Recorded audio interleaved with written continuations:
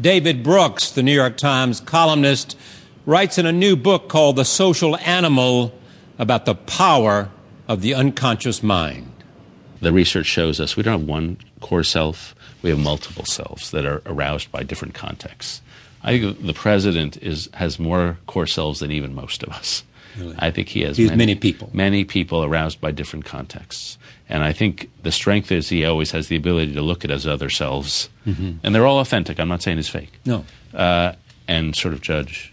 And which one is appropriate for this moment? Or just, did that one screw up? David Brooks for the hour. Next. From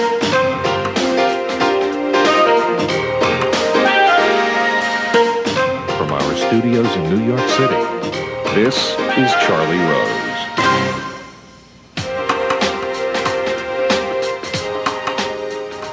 David Brooks is here. He has been an op-ed columnist for the New York Times since 2003.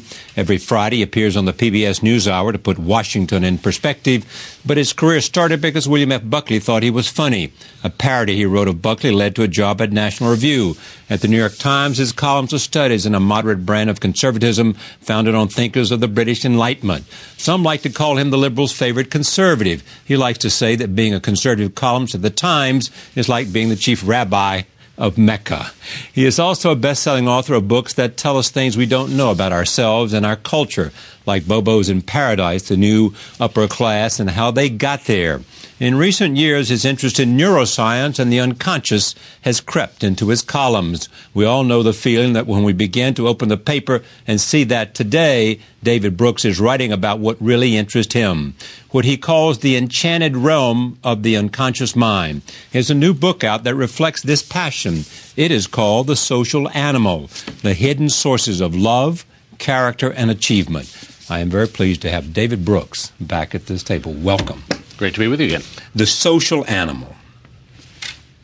Yeah, we're not rational animals. This is an assault on rationality? No, we're both. We're rational and emotional. But, I live in the most emotionally avoidant city on earth in Washington. Yes, indeed, yes. And I've been living with all these policy failures. Right. And so I covered the Soviet Union, and we sent economists there. And we were oblivious to the lack of social trust. That was a real problem. We covered Iraq. We sent military folks there, oblivious to the culture. Covered education. For the last 30 years, we've been rearranging the schools, but never in the way that touches the real subject, which is the emotional bond between a teacher and a student. And so for all this time, we've had a bunch of policies based on a false and shallow view of human nature. And then I look over at this other world, neuroscience, cognitive science, behavioral economics, and they're giving us something deeper. And so I said, I want to figure out